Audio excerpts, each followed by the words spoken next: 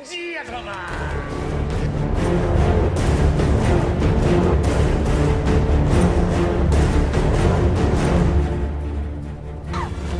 Get those wonderful toys.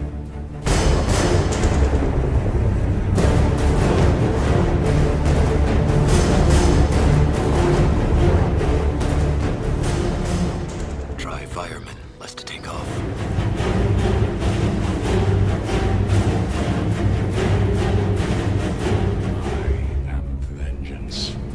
I am the Knight. I am Batman!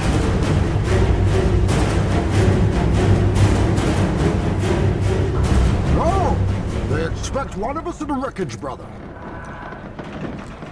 Have we started the fire? Yes, the fire rises.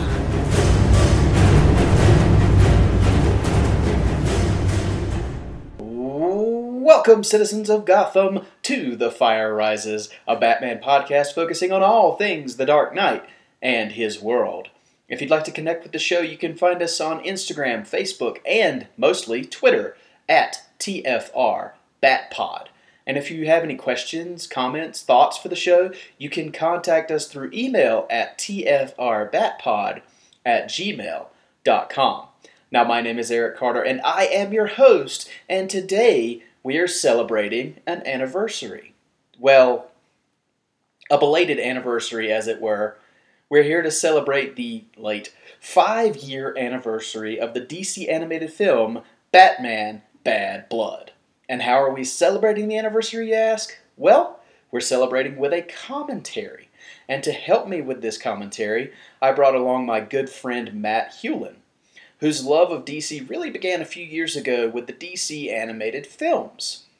Now, this is the third in a trilogy of Batman DC animated movies, and I promise we'll get to the others at some point, possibly on anniversary dates for those. But now, we're here to celebrate this film. So without further ado, here is our commentary for Batman Bad Blood. Enjoy!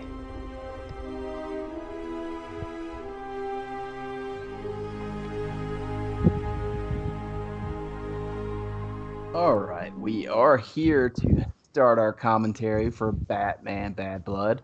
Myself and Matt, are watching it on HBO Max, so we have it queued up on all zeros. We press play, we've got it paused on the WB animation logo. It's not quite all the way in focus, it's just it's mostly dark, you just barely see the WB logo, so that's where we're going to start, so we're on the same page. I'm going to say 3, 2, 1, and then play, and we're going to say play, press play. So, 2, 1, play. Right. Classic WB animation logo. Oh, and the old turn the page DC logo. I think one of my least favorite DC Comics logos. Really? Yeah. I've never liked that logo. So you were asking me before we had decided to record this if you needed to read any book or anything that was associated with this, and I told you that there is a book called Batman and Robin Bad Blood, and it virtually has nothing to do with this movie. Yeah, and like I told you then, like that kind of makes sense because after I rewatched it, I was like, well, yeah, pretty much everything that's in here is all based off of the prior character development and stuff in this animated universe. So unless all of those the prior movies had been like ripped straight from a comic, it wouldn't really make sense for there to have been a book to accompany it, or this being based off of right. Well, so like in the book, for example, like right now we're seeing Batwoman take on these rogues. Batwoman's not even in the book, so yeah, it's pretty wildly different. Now, there are elements of this movie that are in some Batman and Robin books, just not the particular one that it's named after, which is strange. I got you. So that's their first shot of Batman in this film. What do you think of his this version of Batman in general, as well as the suit that he's got on? Jason O'Mara voices this Batman throughout most of the DC animated universe. I really like his voice. I kind of got tired of seeing this design because it's so I don't know if you know about there's an era in the comics called New 52. And they stuck with the New 52 designs for the animated movies long after the New 52 was already over with. So most of the characters in this continuity, like Superman, Batman, Wonder Woman, they have a New 52 aesthetic, and it just seemed a little outdated by this point. I got you. The animation style, though, I hear a lot of people complain about it. It doesn't bother me. It's not my favorite, but I like it. It's I don't know. I know that was not something that I ever had a complaint about. It didn't seem that different to me. I mean, it feels like it fits the era that these movies came out in. The like almost 10-year, or was it 7? I think 7-year period that it went through. I feel like it's very matches that time. Yeah. I think the only problem, see, with this, it really doesn't bother me at all. I like it for this. And I really like this character, the Heretic. Yeah. He's like, it's like a Bane Batman mashup. Yeah, and it's like you can automatically tell, like they definitely, especially that shot right there where it was the flicker, that was super foreshadowing of who he is and what he is. But yeah, he definitely reminds me of especially like the Nolan Dark Knight Rises Bane. Yeah. Strong vibes from that.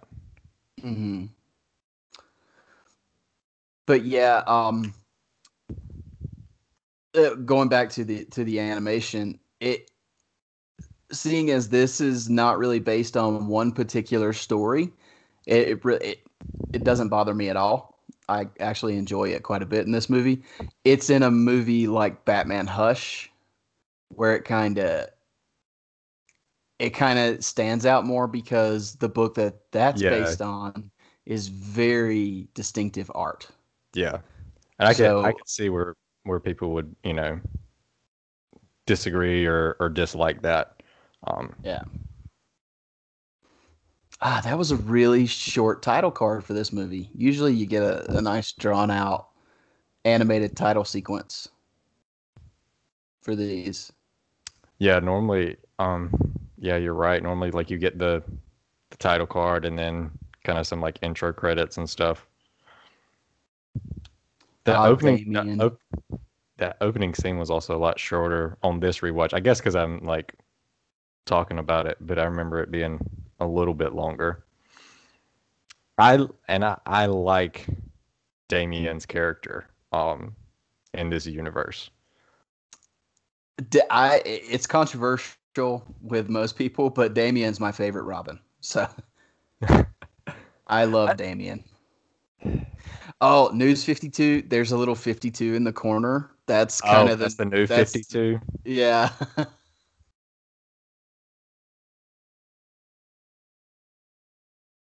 Yeah, I don't know. I love, for lack of anything better to say, what aggravates most people about Damien is what I love. I just love that he's a little shit. Yes, it's so fun to see him like just completely like opposite of Bruce. It's almost like he literally is like Bruce's like inner little like monster. Like take away all of the, you know, the empathy and the, you know, the conscience and the morality and stuff that he's like developed over the years, and just put out the whole, you know,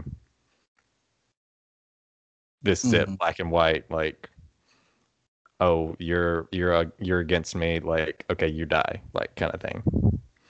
Yeah.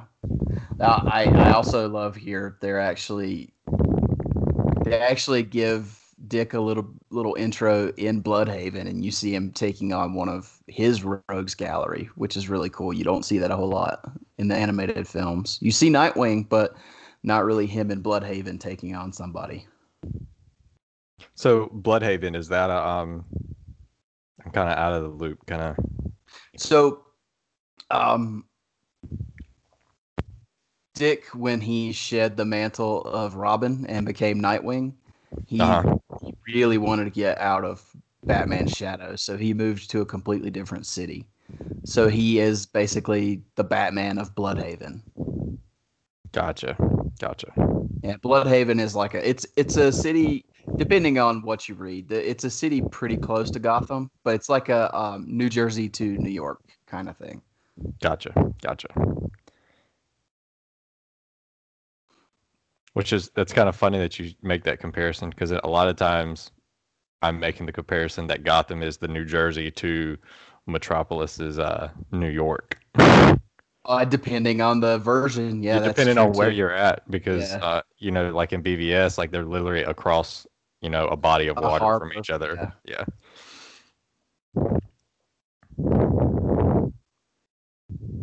I love Alfred's little sequence here, the whole bloody hell thing that he like snuck in there whenever he was masquerading as Bruce. Like, I laughed at it the first time I watched it, and I laughed at it again every other time I've seen it since. Yeah. And that's the Alfred masquerading as Bruce, that's kind of a thing that's been going on since way back in the Batman 66 series. So that's a funny little callback.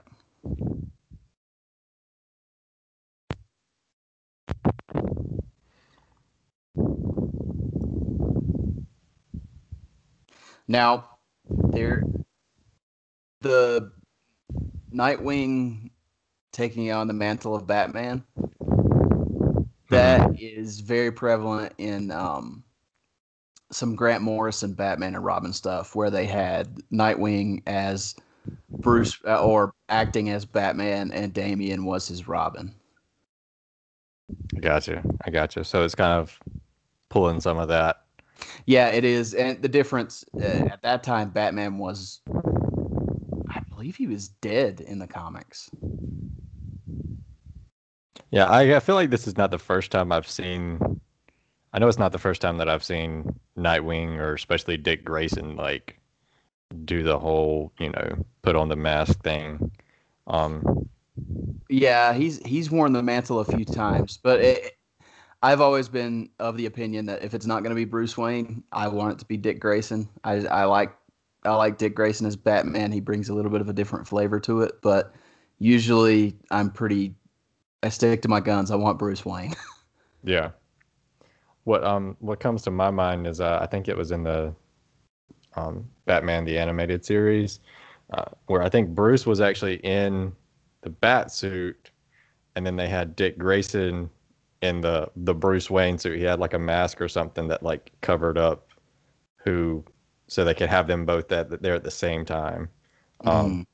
And so that's the most recent one that I've seen in my recent to me. I know the animated series was almost 30 years ago now. Don't say that. We're old, Eric. Like, I really like the I'm not a huge fan of Batwoman. I've been pretty upfront about that. She seems, and I know she actually came first before Batgirl, but Batgirl has become the prevalent, you know, sidekick, I guess. Batwoman just seems like a derivative of a derivative, and it annoys me. Yeah. But I do like her. I do like her interactions with her father in this movie. It's pretty cool. Yeah, I feel like I don't know. I feel like there's a lot of background here that we could have gotten more of. I feel like it's kind of shortchanged, like all of this with the flashback and all of that. Like it probably would not have fit into the whole universe, but it's something that I feel like you could have had a whole another Batman movie about, like with just her background. Well, yeah, that's the detriment of a 72-minute film. Yeah. Even though it does not feel like it's only an hour and 12 minutes, and none of these movies ever do. That was something that always like got me whenever I watched the whole series, the whole universe. Was I never felt like I was really getting shortchanged. Like actually, on rewatching this, I got to a point where I was like, okay, I'm coming to the end, and I looked at the timestamp and I was like, oh crap, like I'm only halfway through. Like there's still a lot of movie left to go. They do pack a lot of villains in this movie. Yeah. You've got Black Mask right now. You had Tusk and Firefly and a few others at the beginning. But I do love that they differentiated this Dick as Batman because he had to go with the classic suit because the other suit is missing. Is not there. Yeah. Yeah. I noticed that too. Because I really like this suit. It's I feel like it's a very good representation of that more classic, like bluish and gray, with the yellow, around the bat signal. Hashtag yellow oval. I think it looks great. I like the other one too, but I think it also kind of adds into the fact where when he first comes into the shot, it's kind of like, okay, it looks a little bit like Bruce, but then the more he's fighting, like right here, I feel like they did a good job of actually changing the fighting style up a little bit. Like I feel like Nightwing, his style is a little bit more in your face kind of fighting. It's much more acrobatic. Yeah. And you see that more versus this fight scene with Nightwing in the bat suit versus the opening scene with Bruce. Very true. Yeah, I don't know. Something that I really like seeing Dick and Damian work together. Especially this right here. They have a very like brotherly aspect to them. You don't normally use chemistry like for animated characters, but I feel like the way that these are written and voiced, like there is definitely chemistry between Dick and Damian here. And that kind of builds because I think that this precludes the Damian going to the Titans in this universe. Ooh. Hold on, I've got it all picked up like on my phone. It's been a while since I've seen, because I know this is part of the trilogy with Son of Batman, Batman versus Robin, and this one. Yeah, so this ends that trilogy, I think. Yeah, it does. And then the next movie in the universe is Justice League versus Teen Titans, and that is where I think Damian goes to, because it's after the end of this movie when the big thing happens, where Bruce says, "Okay, it's time for you to go learn your lesson." And so this is kind of a prelude to that Dick and Damian relationship. And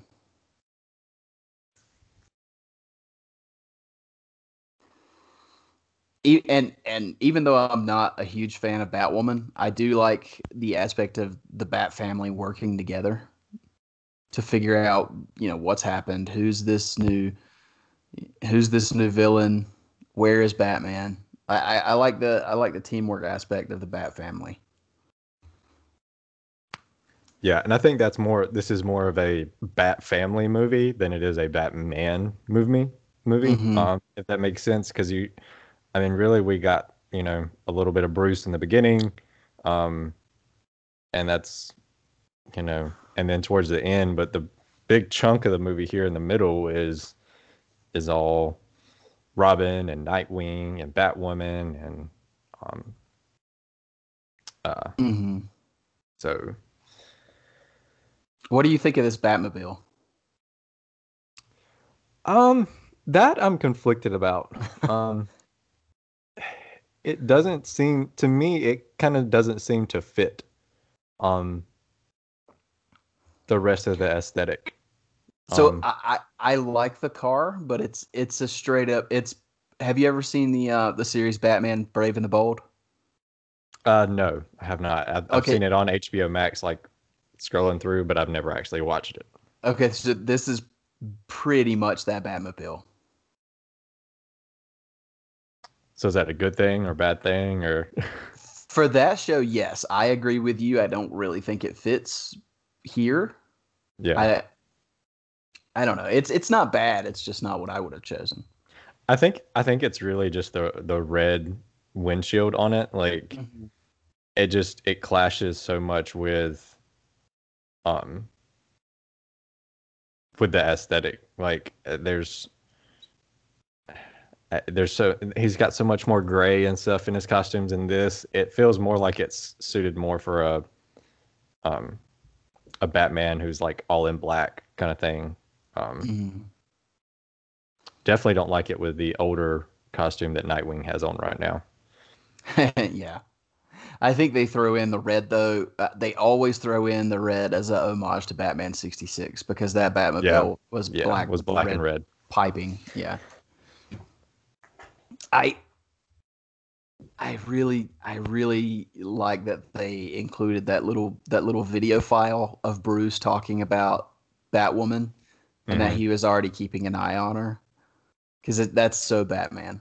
Yeah, that's definitely like,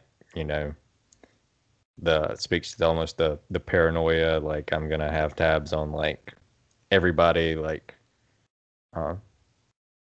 complete preparedness. Mm-hmm. And then like, he's kind of letting it play out, because I think he says there, it's time for me. Am I gonna like train her or am I gonna take her down? But Right. he's gonna let her do her thing for a little bit while longer until he makes his decision. This is such a market difference, and I like it that they don't make all the characters the same. Like Kate can't figure out everything herself. She's not the detective that Bruce is.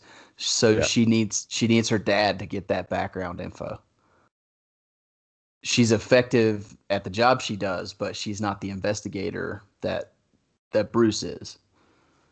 Yeah, and that also like goes back to the fact that she's kind of small time.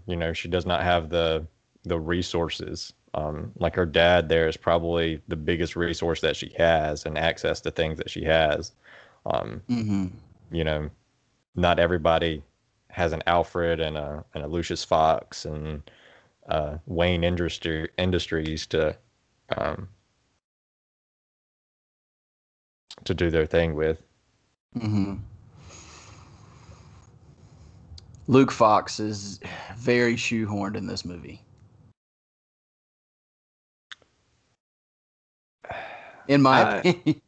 I like him. It's I don't know the background of his character very much. But I kind of did on the rewatch. I was kind of like, okay, like, and there's a scene coming up too that will make more sense to talk about it there. But yeah, I guess shoehorn is the right way to describe it.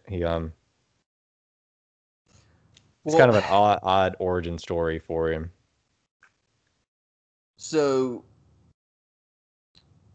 Luke Fox has been in the comics for a while, but I think this version of Luke here kind of takes the place of Duke Thomas in the New 52 comics. And Duke Thomas was the character that became Batwing in the New 52. Mm-hmm. And it's very similar. In there, he felt kind of shoehorned, and here this version, the same thing. Yeah.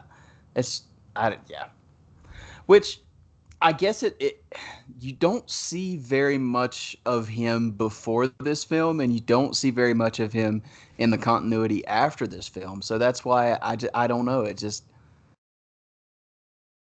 doesn't mesh well. I think one of my complaints with him is he doesn't seem to have any weaknesses other than trying to protect his father. Mm-hmm.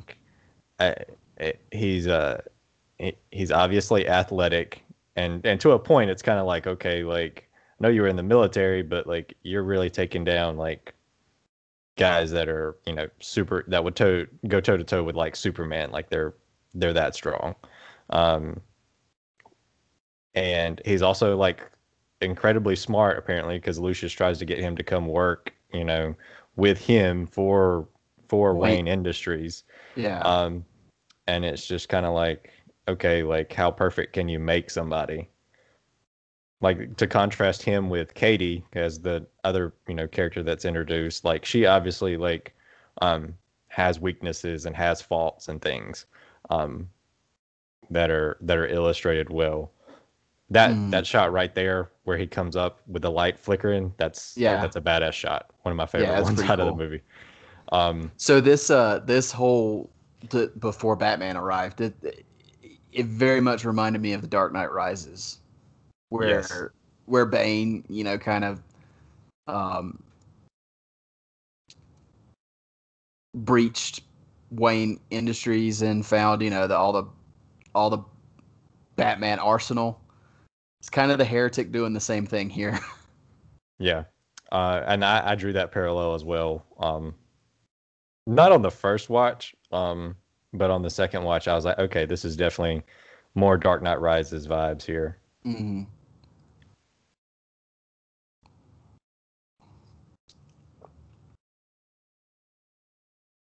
Tusk. I don't know a whole lot about Tusk.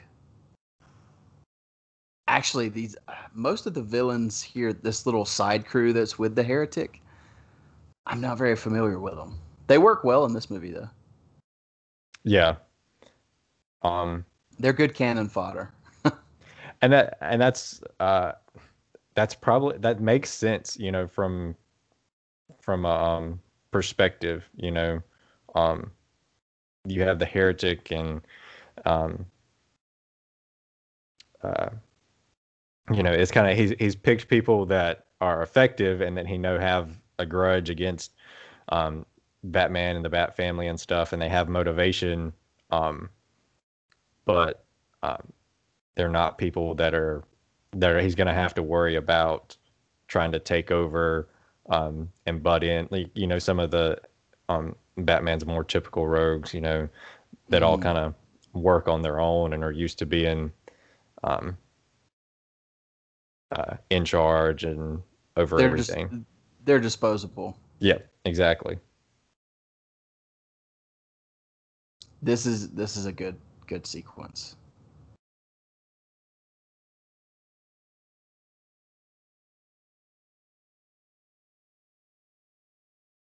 I love this kind of, even though we've seen a lot of it before, the imagery of Bruce's troubles and pain. I don't know. I just love that they show it here. He's always tortured. Yeah. And these kind of flashbacks, they're very much classic Batman. Like you see this kind of stuff with him in almost everything that he's in, at least once to some degree. The pearls and yeah, and just the imagery, like, period. You know, it's like that. It's more it's deeper. It's more of a metaphorical you know, I don't know how to say it, but it's more there's a word I'm looking for. Abstract. Oh yeah. Than it is just straight up, memories. I hate this design for Mad Hatter. I actually liked this design from Mad Hatter. Oh God, I can't. He looks like a leprechaun.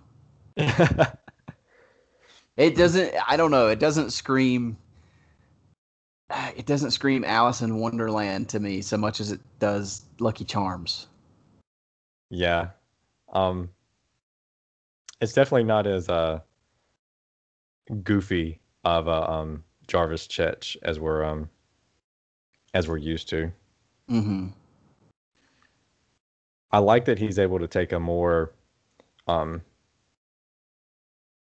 direct role. Like, I mean, this device that he's created, I mean, that's crazy. That's on another level kind of thing. Mm-hmm. Well, this is how Mad Hatter works best.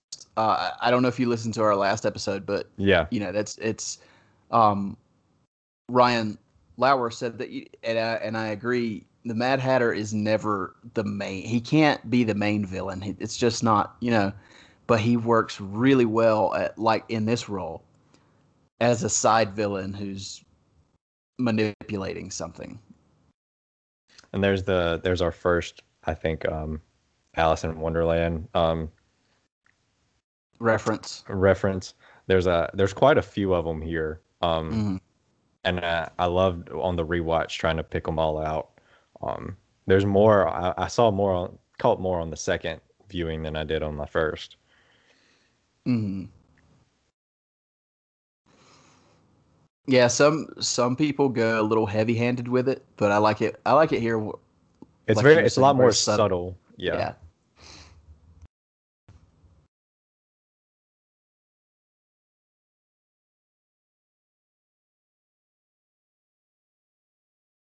See, I swear I don't mean to bag on him, but it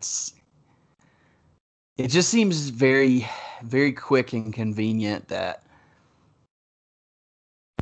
Lucius was working on a bat suit. Luke just came home. Now Lucius has been stabbed, and it's very convenient character motivation. Yeah, it all seems to just line up, mm-hmm. a little too well. And again, that's the issue you run into with trying to put a story in 72 minutes. Yeah, it's again why I prefer like a TV series as opposed to a movie, because you have more time to develop that that story and get more of the background and mm-hmm. grow more attached to the characters.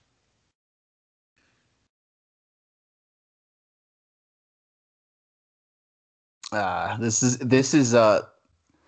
something that is definitely prevalent in the comics. There's a relationship between Montoya and Kate Kane.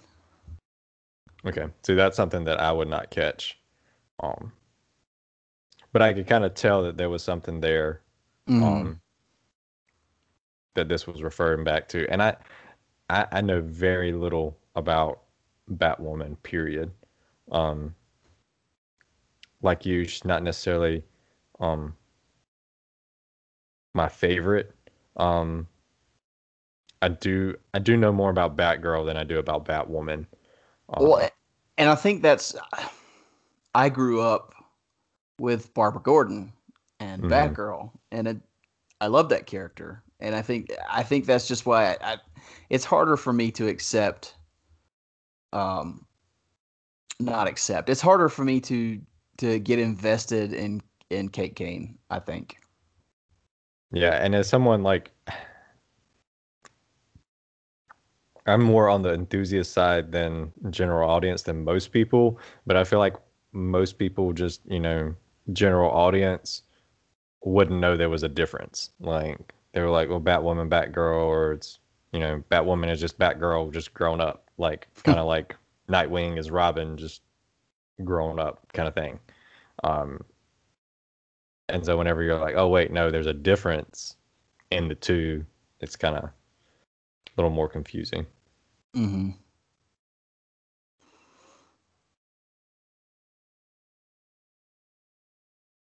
And the family thing is, I always found that a little convenient too, that she's Bruce's cousin. Did you know that?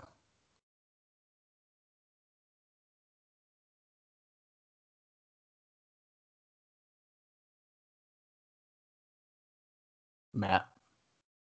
More of Damien just being a little shit. Mm-hmm. He's not my father.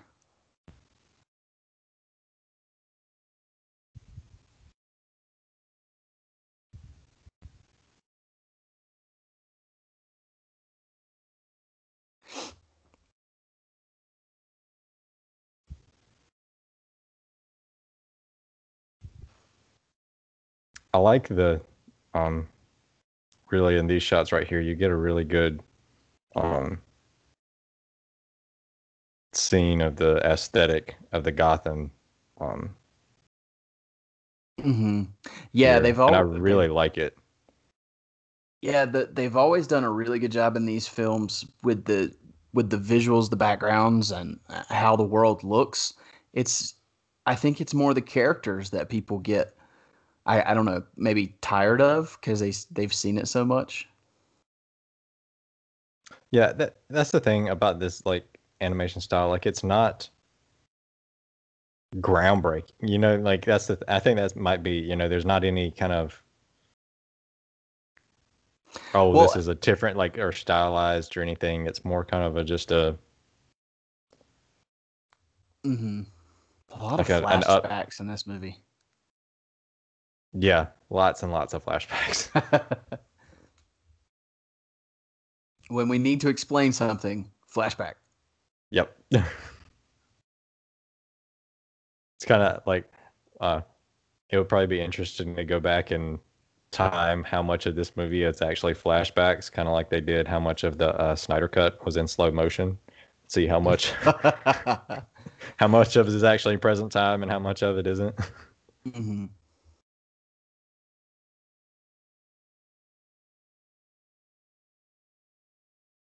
And so when I first saw this, like, I was like, oh, okay, this is like Nightwing, like, coming in and getting Robin to, like, yep, nope, not this time, or Alfred or somebody. And then whenever it ends up being the Heretic, it's like, okay, you can get into Wayne Industries and the Batcave. Like, okay, who are you? Like, well, usually I would have an issue with it, but when you find out who he is, yeah, it makes a lot of sense. Yeah, and it's more that foreshadowing to the reveal of okay. Mm-hmm.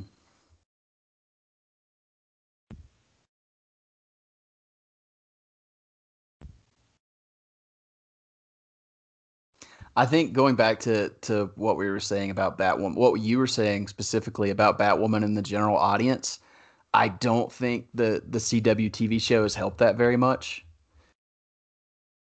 Yeah, I haven't watched any of that. I've got well, I think that and I don't like the show. I've been pretty upfront about that.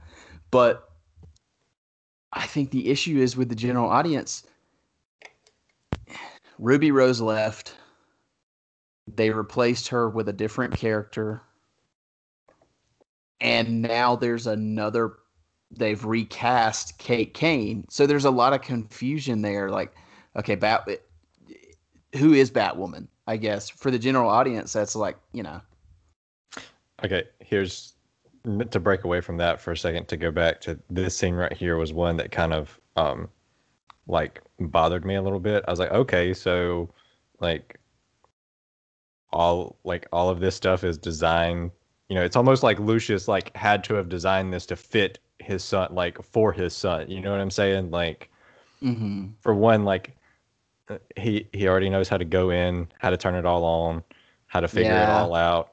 Like, it's just kind of like that makes a little bit Yeah, I agree, but I think it's, that's one of those things where you go, okay, comic books, I go with it. Yeah, exactly. It was very Iron Man, that whole sequence, the Yes, the whole Batwing suit is very, very Iron Man. Yeah. But I mean, in the comics, it was built for him. So, and they may have, I may have just brushed over it, but maybe Lucius was building it with him in mind.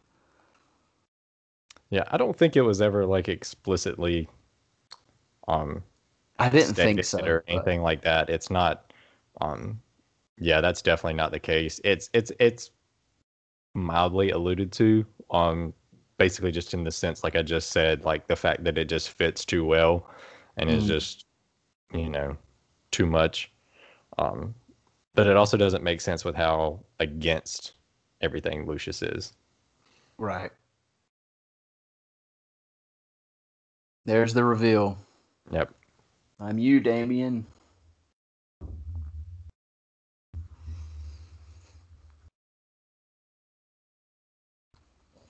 I think they did a very good job of blending the Bruce and Damien characters to come up with this grown like clone Damien heretic. Mm-hmm. Yeah, I agree. He's very effective as a one-off villain. Yes. And the thing is, like, he can be a one-off, and because of the history that they're explaining here, you can kill him in this one, and then if you want to bring him back for something else, you can, because there can just be another clone, Mm-hmm.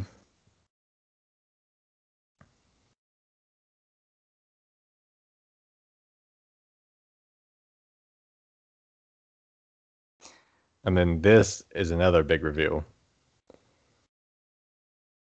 Talia's such a bitch. I love her. I love her character though. Yeah.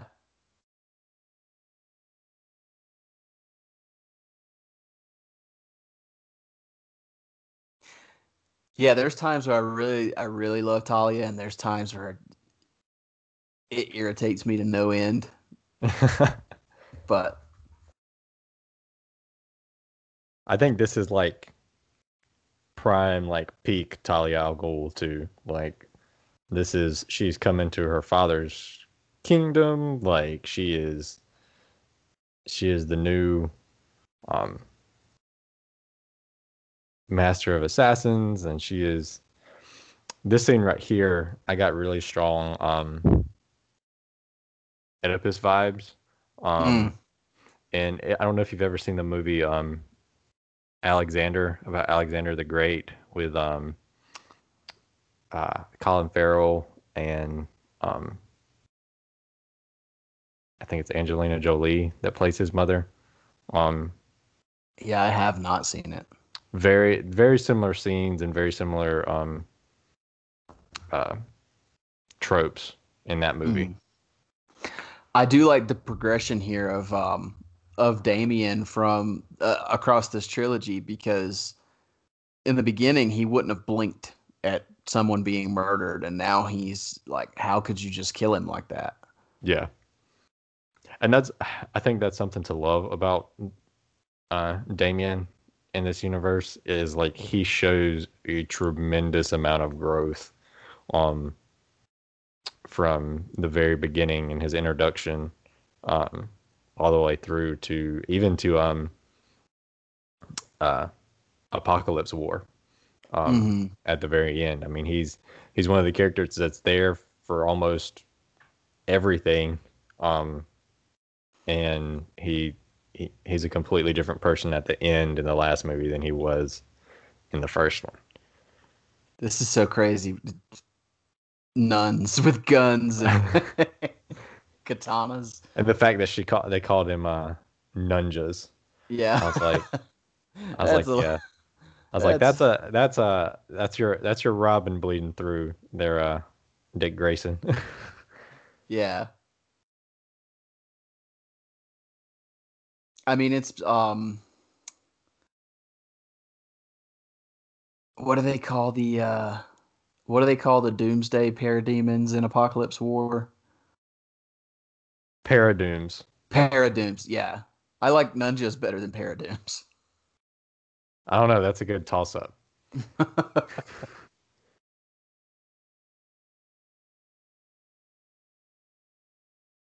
Call me Batwing. Ugh.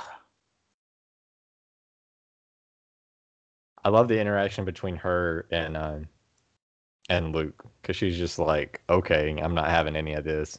Mm-hmm. Which again, it's kind of like we said before, like really stark contrast between the two characters.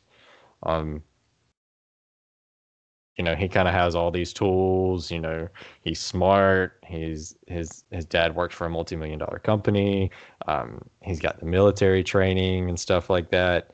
And then you have Kate, and she's grew up from tragedy. Kind of, which thinking about that, that kind of illustrates like two parts of Bruce. Mm-hmm. You have the kid that went through all the tragic childhood trauma, but then you have at the same time, like, if he hadn't have gone through that, he could have ended up more like Luke, with all the resources and going to probably an Ivy League school, all that kind of thing, Yeah, it's a good correlation. He's just so much like Iron Man. Yeah. And I guess, which in a sense, so is Terry McGinnis. I mean, his Batman Beyond is pretty close to Iron Man as well, with what his suit can do and capabilities and things. So I guess it's nothing new. Yeah, and it's just one more of those overlaps between the two companies. It's me. I love this moment.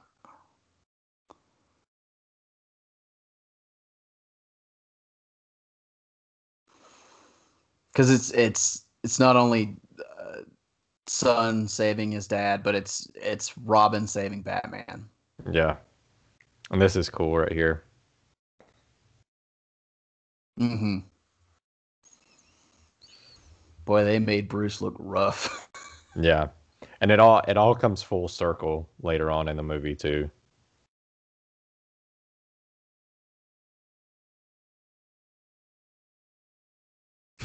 God's not gonna like this.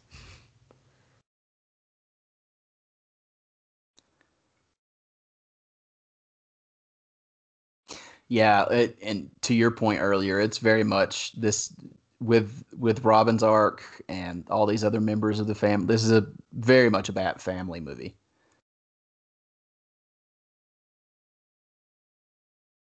It's when I was rewatching it, I was like, okay, this is the Batman version of Reign of the Supermen. Where in that movie, you have Superman gets killed, and then all of a sudden, you have the cyborg Superman, and Steel, and Superboy, and all these coming in, to fill the gap and kind of develop those characters as well. Like, it's, to me, these are the equivalent movies to each other. Mm-hmm. I loved that little moment where the villain's bouncing around, and Dick just lets the ceiling fall on him. Yeah.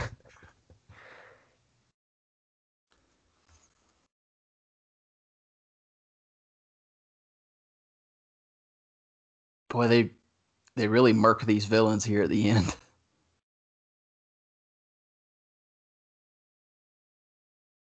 Yeah, they definitely don't hold back, and that's kind of again speaks to the fact that these are more cannon fodder villains. They're not anybody that they're going to bring back in, a subsequent film or anything. And what is the girl right here that Batwoman is fighting? What's her name again? I knew you were about to ask, and I cannot remember. They briefly say it earlier in the movie. I can't remember. But she's kind of someone you kind of brush to the side as, again, she's just another red shirt villain kind of thing. Mm-hmm. But she does play a much bigger part like later in the movie. Yes, but yeah, I honestly can't remember. Okay. Well, you'll when we get there, you'll understand what I'm saying. No, I get what you're saying. I can't remember her name. Her name. Oh, okay. I want to say it's like Onyx or something like that. It's something. Yeah, maybe. And honestly, I mean, as bad as it is to say, it really doesn't matter. Yeah, that's true.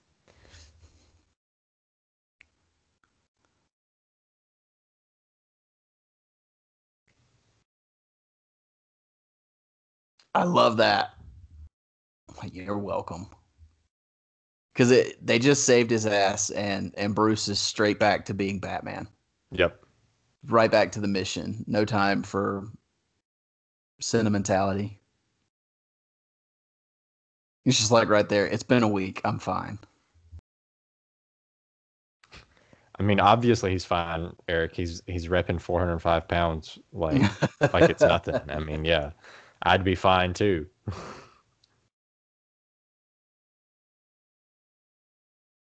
Fake weight.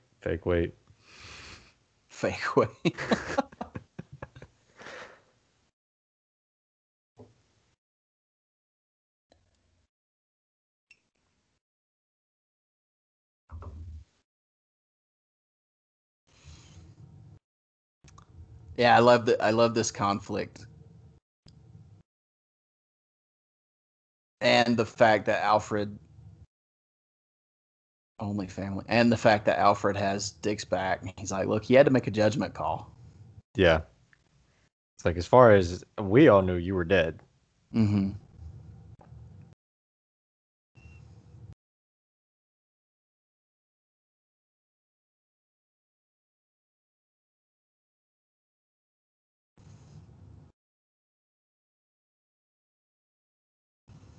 That's great. This is the first time I've ever noticed the blatant New 52. It never hit me either, I don't think.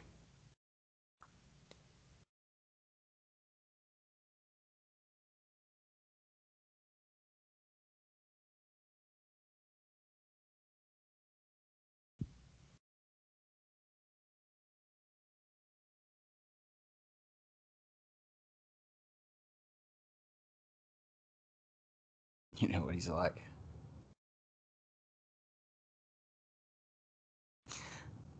That's so funny too, because they that Bruce says he just wants, things to be in the family and doesn't want to include, Batwoman and Batwing, but they are very much part of the family. Yeah. Like, who do you think is family? Yeah. Kate is literally family, and Luke is Lucius's son, so he might as well be. Yeah. This was crazy the first time I saw it. I was like, what is going on? Yeah, I was like, isn't that her dad? Like, did I miss something? And going back and watch, like, before he, like he comes in and he's perfectly fine. Mm-hmm. And then if you catch it, his phone, like, buzzes and lights up.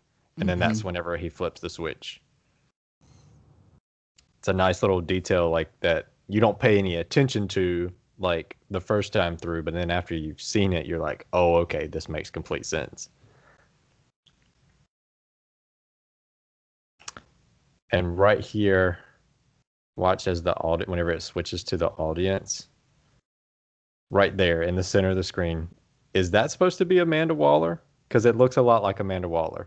I don't know, because there's also a guy in the background that could be Lex Luthor. And see, that would make sense to me. Like, especially whenever it gives the list of all the people that are there. Like I'm like, okay, yeah, that's it. Could be though. I've never thought about that, but that's. I also feel like this whole where they're at, this watchtower, I'm like, okay, is this a prelude to or what was supposed to be that watchtower, the Justice League one? Justice League watchtower? Yeah, like I can't remember if we ever actually see a watchtower in this universe. In this timeline, after the Flashpoint. I can't remember either. It's been a while since I've gone all the way through them. At this point, it's a lot of films to watch. Yeah, I think it's like 13 or something. Something like that. I mean, it's not quite MCU level, but still, it's a lot. Yeah, it's still a lot for 7 years. I mean, for 7 years, it's a lot of films.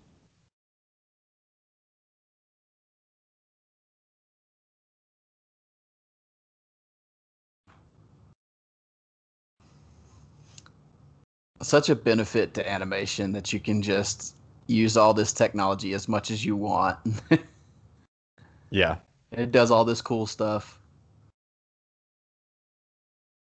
Yeah, that's anything that's very like technology heavy or like magic heavy, like in written works, I feel like translates so much better to animated films, because you can literally rip it, from the pages and make it as elaborate as you want to, at a much cheaper price point. Like there's some things that you still cannot do with CGI, and then there's some things that's just there's so much of it you could do it, but you have to have a ton, like an exorbitant amount of money to be able to do it properly. Yeah, I love how she just explained, that something was wrong with her dad, with the phone and the programming. And like you said earlier, I mean, Jervis Tetch works really well here because we just saw him take over everyone at that summit that Bruce Wayne was having with the translators that they had built. Yeah. It fits Jervis Tetch's character and how he works very well. Because even though it's not like the hats that he normally uses, I mean, taking over technology or like the or the what did he use in the animated series? The cards. Yeah.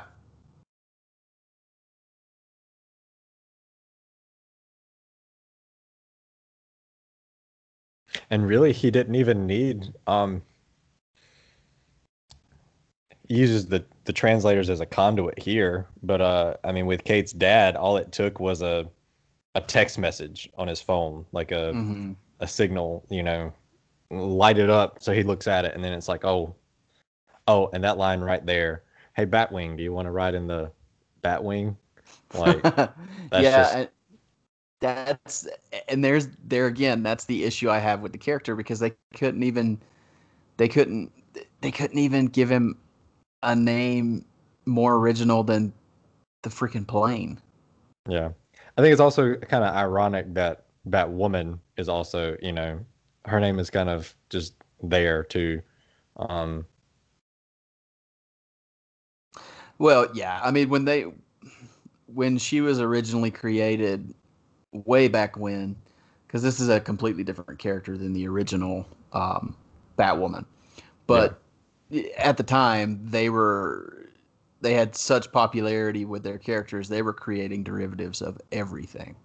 That's how we ended up with like Superboy and Supergirl and Crypto the Super Dog and all this. I mean, they were just slapping Super and Bat on everything. Yeah, yeah. Which can either be like comical or it can be done, super well. I've seen both sides of it.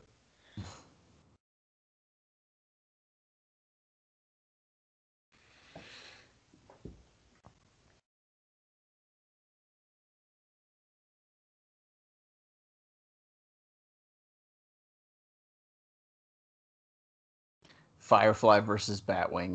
This does make sense. I like this this mashup of the flying villain versus the flying Batman character.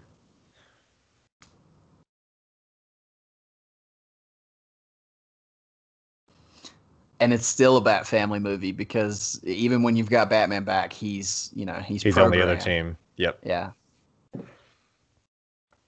Yeah, like I said, you get very little actual Bruce Wayne. Like you get,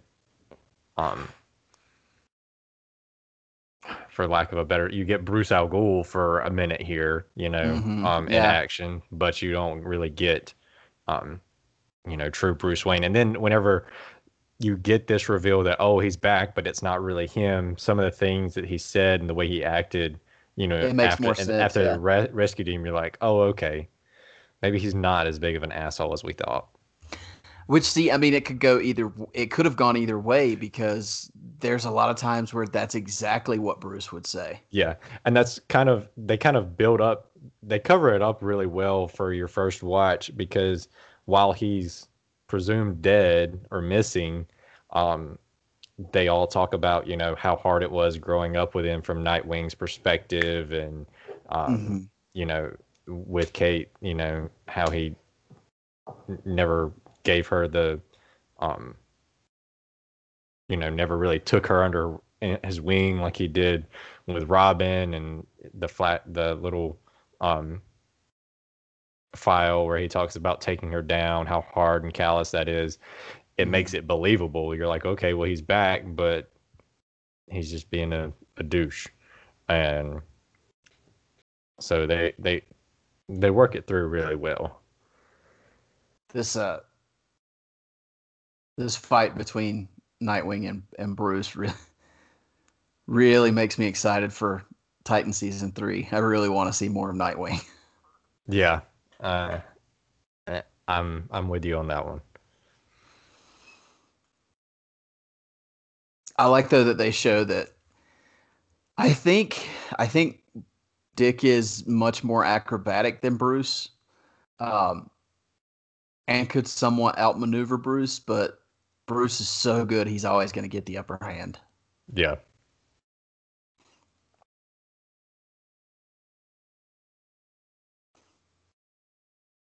Yeah, there's definitely a difference in their fighting styles, but it goes back to just like, Dick grew up in the circus. Like he's been a gymnast since, he was probably on rings and stuff before he could even walk, or as soon as he could walk. So that plays more to his strength than Bruce, who kind of came into that stuff later in life. And then just has the physicality, There's another moment that shows. Yep, right there, because he wouldn't have cared. Two movies ago, he wouldn't have cared.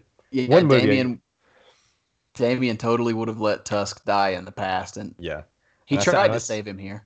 Yeah, just the previous movie, like he would have been okay, whatever. I got you. I won. But it is funny that it still doesn't affect him quite that much because he pulls the rope up and it's broken. He's like, damn. Yeah. Like, oh well, I tried. And was that where he had the justice, not vengeance line when he was trying to pull him back? Did I miss that? Ooh, I didn't notice. Maybe. Because I remember seeing that on the rewatch, because that's a direct like what Bruce was teaching him in Batman versus Robin, when they were fighting the Court of Owls. And this right here, like, I'm sorry, Kate, you have no chance against Talia. Yeah.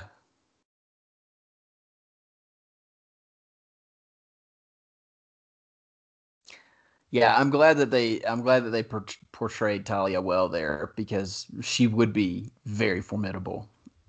Yeah. I also really like that they give Alfred that little bit of an edge. This right here, this is Special Forces, like SAS Alfred. SAS Alfred, yeah. Yeah.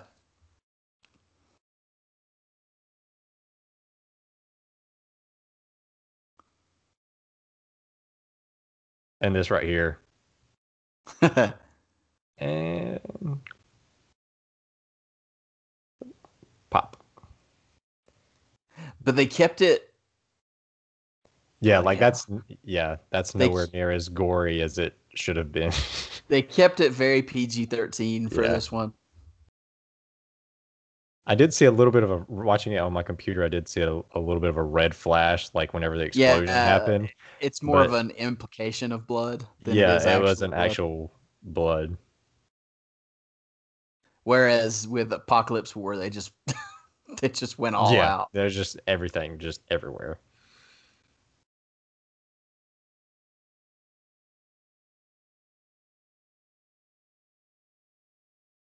This whole sequence right here is very, very. This is probably the most Iron Man thing. Like all he needed was like more like things to come out and attach to it and like start to be jets on the edge, and it would have been like pure, straight ripoff from MCU Tony Stark. And I know it's easy just to keep comparing him to Iron Man, but it's what you think of when you see him. Yeah. So. And I mean, when this movie came out too, like that was peak like MCU too. Like, I mean, Iron Man was already on everybody's mind. Well, yeah, and this was a time when they were trying to get these movies out right around the time of a big theatrical release, and BVS was the month after this. Yeah. So at the time, anytime they had a big movie coming out, they had an animated version pretty close to it.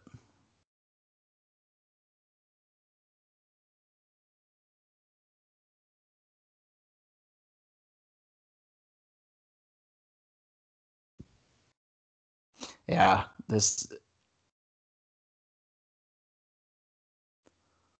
I like that Bruce's sons here are appealing to his soul. Yeah. Yeah, this isn't you. And using those core rules, like you don't use guns, you don't kill people. Like, it's so strange seeing Bruce holding a handgun.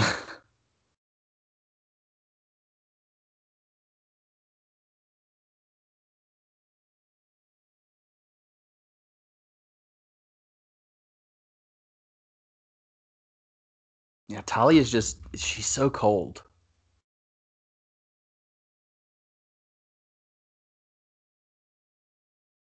I don't know, you kind of get like whenever like her face turns there, you're kind of like, you know, whenever he puts the gun to his chin. Yeah, like but the look on her face it's like she doesn't want to lose Bruce, but she's willing to let Bruce kill their son. It's so cold. Like it's kind of a conflict of interest there, but it's like, you know, if she's that cold, like that she wouldn't care if he killed their son. You know, like, why does she care so much about Bruce? Like, how key really is he to her end game? You know, she could do everything that she needed without him. Mm-hmm. Is it to your point though? Yeah, I like that. Batwoman alone couldn't handle Talia, but now she's surrounded by the Bat family, and now she doesn't have a chance. And she's like, now she would be up against the person that she knows could beat her and take her down.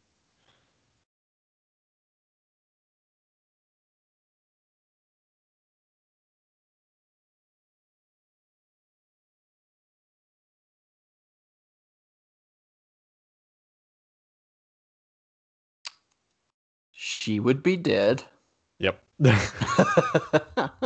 Working in an ER has definitely made that a lot harder. Like, oh yeah, to accept. Yeah, especially things. Like oh, and this is what I was talking about earlier. Like, red shirt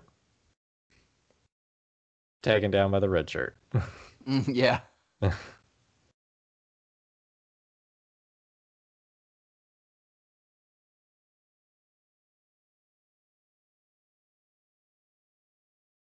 I like that little. It's very subtle, but just that little moment of Batman putting his hand on Robin's shoulder. Yep.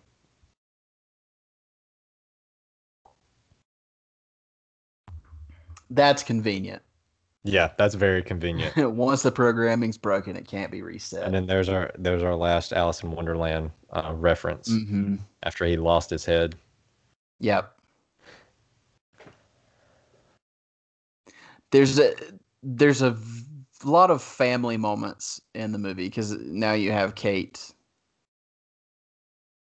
Yeah, and now that you said that there's there's already like history between those two and other works, like that makes a lot more sense to me. You had Kate and her father. Now you have Luke and his father. So there's a lot of parallels between the father-son relationship or the father-daughter.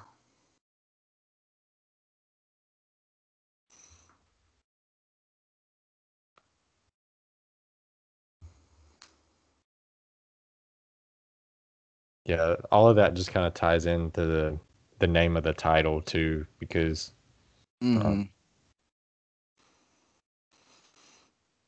all right, and credits. We end with Bruce consoling Damian.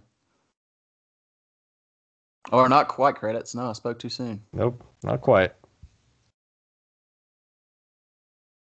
I forgot we get this little montage of the Bat family here at the end. Which is cool. I do like that. That's neat.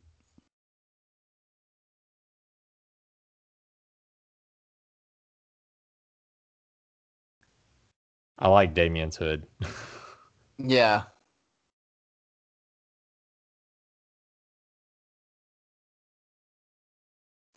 Cameo by the Penguin. Who doesn't stand a freaking chance against Nope. the entire Bat family. Yeah, that's cool though. I like seeing the Bat Signal and the Bat family all there at the end. And then there's our girl we've been talking about the whole movie.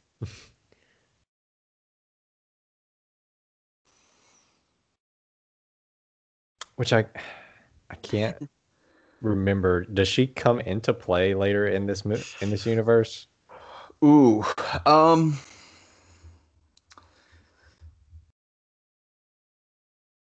she's in it, I think, but I don't think she's heavily featured. Yeah. So, but yeah, there we are, our commentary of Batman Bad Blood. So 5 years later, which I don't think you saw this when it first came out, but what do you think? It's so much deeper than I thought on the initial watch. So much more like underlaying, and that just, I think it really illustrates what you can do with animation. Like, it's a great story, and it kind of concludes, like we talked about earlier, the arc with Son of Batman, Batman v Robin, and then Batman Bad Blood. It just ties everything up super nicely. Yeah, I like that Batman has his own little trilogy within this animated universe.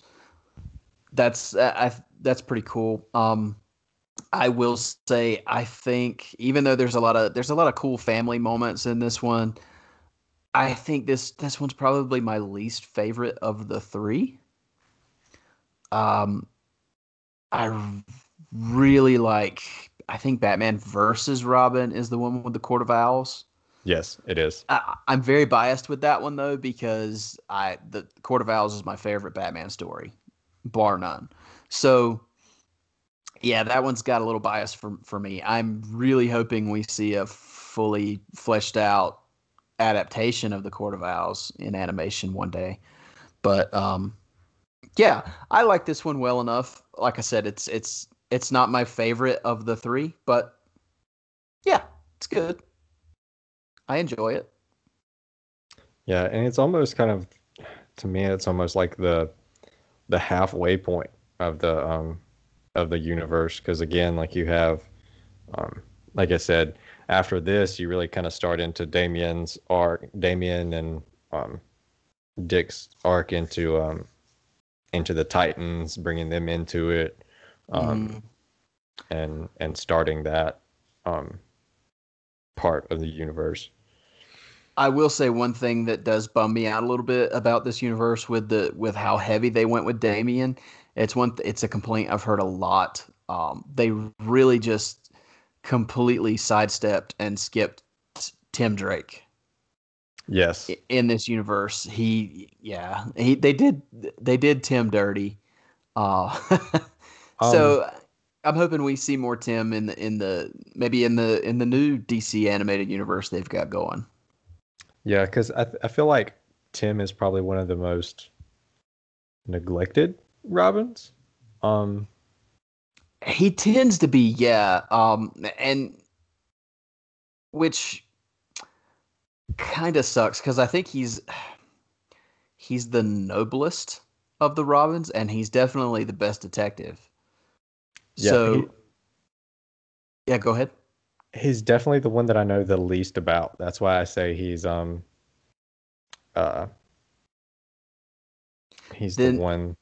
I will recommend for you to wrap this up. If you want some good Tim Drake Robin, I recommend going to DC Universe Infinite and reading Lonely Place of Dying. Lonely Place of Dying. Okay. Yep. It's Tim Drake's introduction, and it's a very good story. I will definitely have to look it up. Because I mean, I know the story of Jason Todd. We know Damian Wayne. Dick Grayson is always Robin. But like I said, Tim is probably the one. So Lonely Place of Dying is basically a sequel to Death in the Family, where Jason Todd died.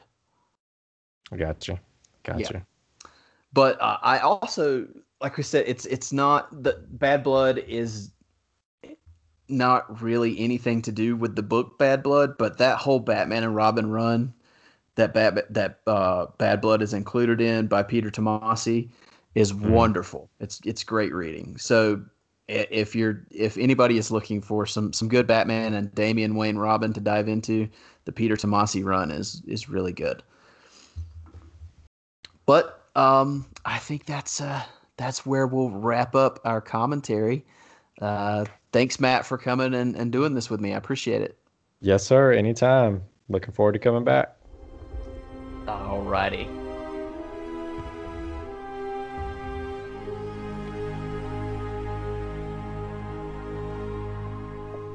All right, folks, there you have it. Our 5th year anniversary commentary for Batman Bad Blood. That was a ton of fun to record. I'd like to thank Matt for coming on the show.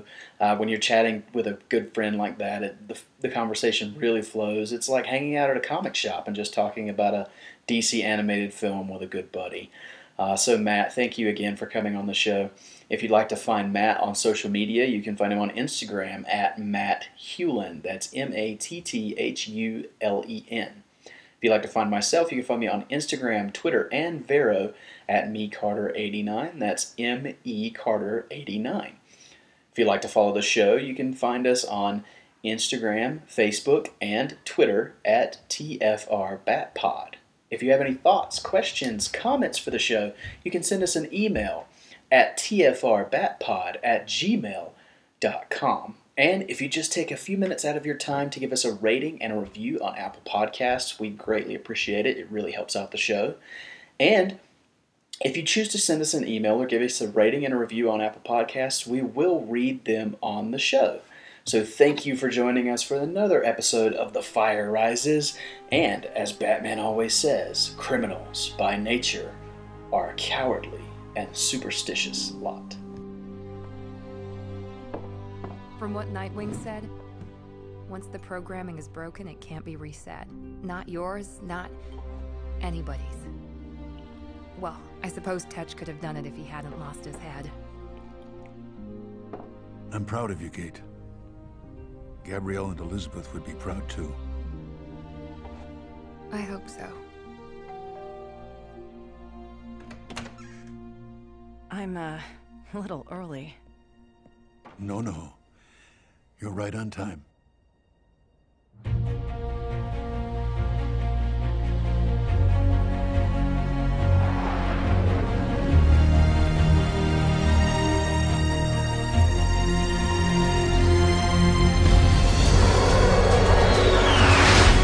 I'm heading to the tower. Thanks for lunch, Alfred. What's going on? Master Bruce is having a heart-to-heart with Damien. One can't help feeling bad. Despite her madness, she was his mother.